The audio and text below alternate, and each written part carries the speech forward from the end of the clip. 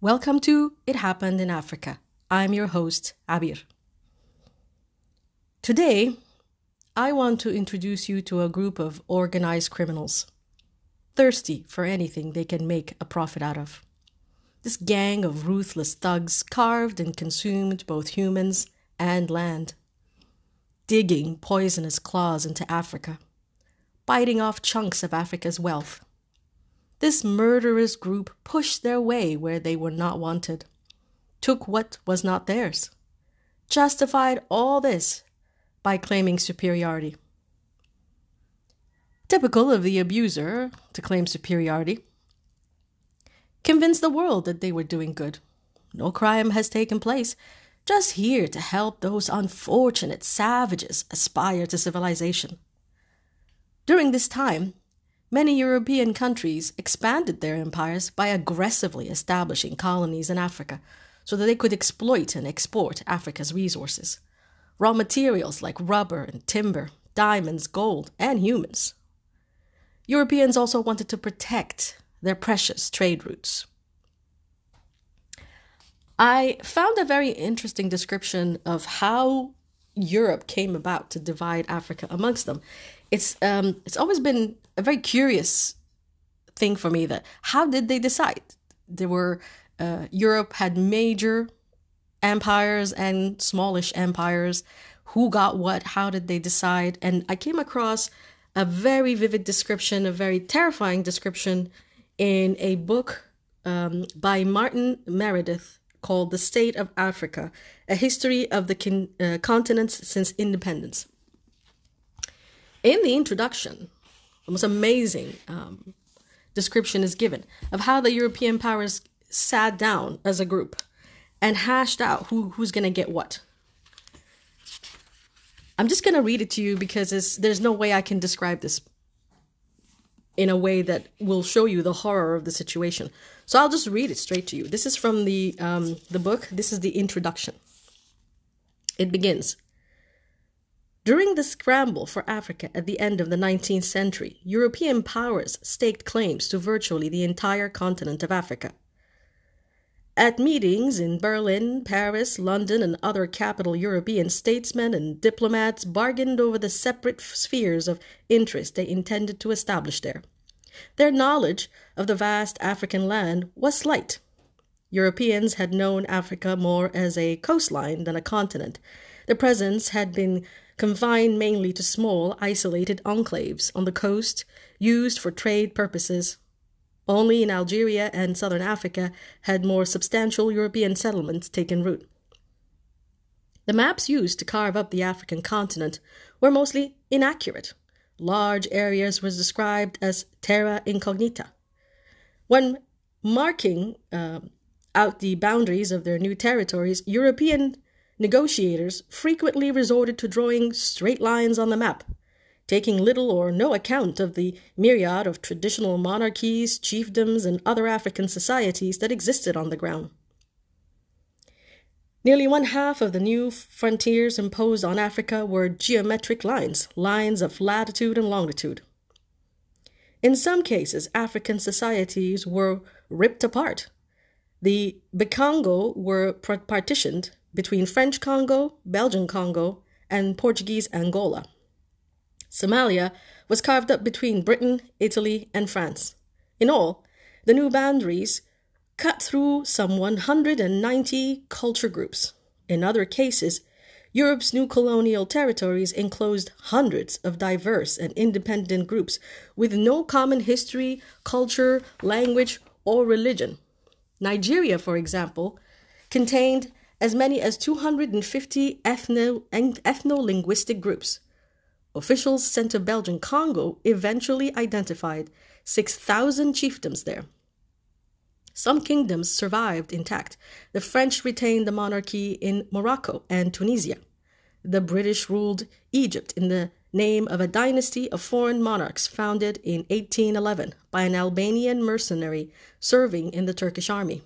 Other kingdoms, such as Asante in the Gold Coast, modern-day Ghana, and Swaziland in northern Rhodesia, modern-day Zambia, were merged into large colonial units. Kingdoms that had been historically antagonistic to one another, such as Buganda and Bunyoro in Uganda, were linked into the same colony. In the Sahel, where new territories were established across the grave divide between the desert regions of the Sahara and the belt of tropical forests to the south, modern-day Sudan, Chad, and Nigeria, throwing together Muslims and non-Muslims people in latent hostility.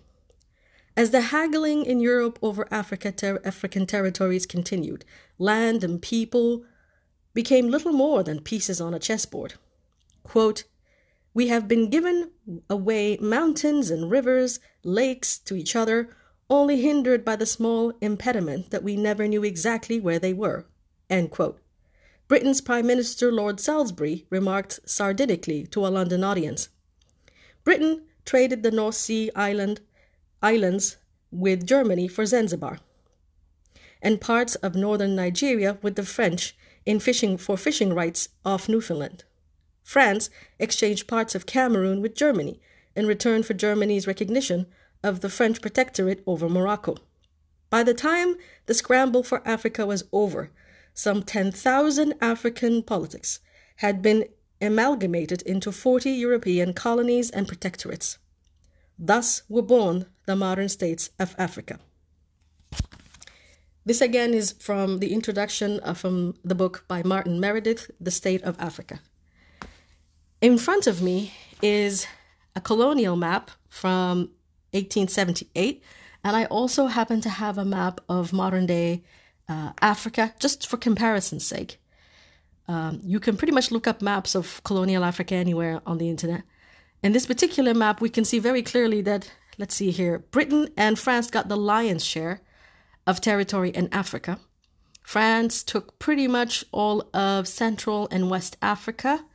So what would be today modern-day Mali, Mauritania, Algeria, Niger, Nigeria, and all the countries off the coast, the west coast of Africa, except for Liberia. Liberia maintained its independence, and that's a story for another day. Then you have Britain. They took over east, northeast, and most of the central northeast section, all the way down to the southern Africa. So technically they took over what is modern day Egypt, Sudan, South Sudan, Kenya, Uganda, Tanzania, the northern part of Somalia, today known as Somaliland. And then in the southern part of Africa, they took over Zambia, Zimbabwe, which they called Northern and Southern Rhodesia. We have Botswana and South Africa.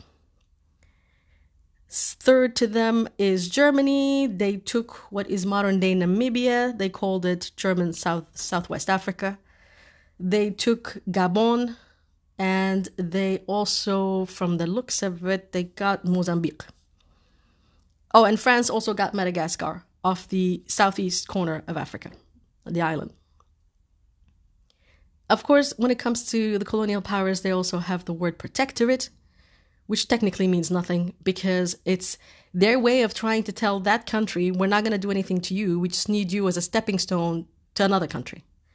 Another country that also maintains its independence is Ethiopia. And that's, again, a story for another day. So they, like I read in the introduction of the book, they really did not know anything about Africa. They knew Africa contained a lot of wealth, but no one took the time to find out anything about it because in reality, they really didn't care if there were humans and societies that needed to exist. It's the arrogance and the thirst for resources that drove this entire endeavor from start to finish. And you could hear from the quote I gave of the British Prime Minister that he was basically laughing it off, going, well, we gave away stuff. I don't even know what it is, which is insane. To be so cavalier and just nonchalant about the idea that you're just giving away humans and land and societies, cultures and traditions and kingdoms that existed long before Europe was aware that there was Africa on the map.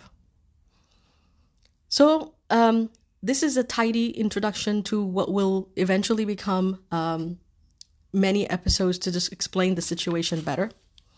In future episodes, I'll be speaking extensively about each member of this criminal gang, and that is exactly what they are, a criminal gang. And discover how is it that they came about to make these decisions, choosing how to, like what they did with everything. Now that we know how they chose their victims, we'll get to find out how they managed the level of damage that they made, and how the indigenous population eventually managed to extricate themselves from this tyranny and managed to gain independence. I hope you get to join me next time in discovering more about this, the crime that was committed against an entire continent and its people.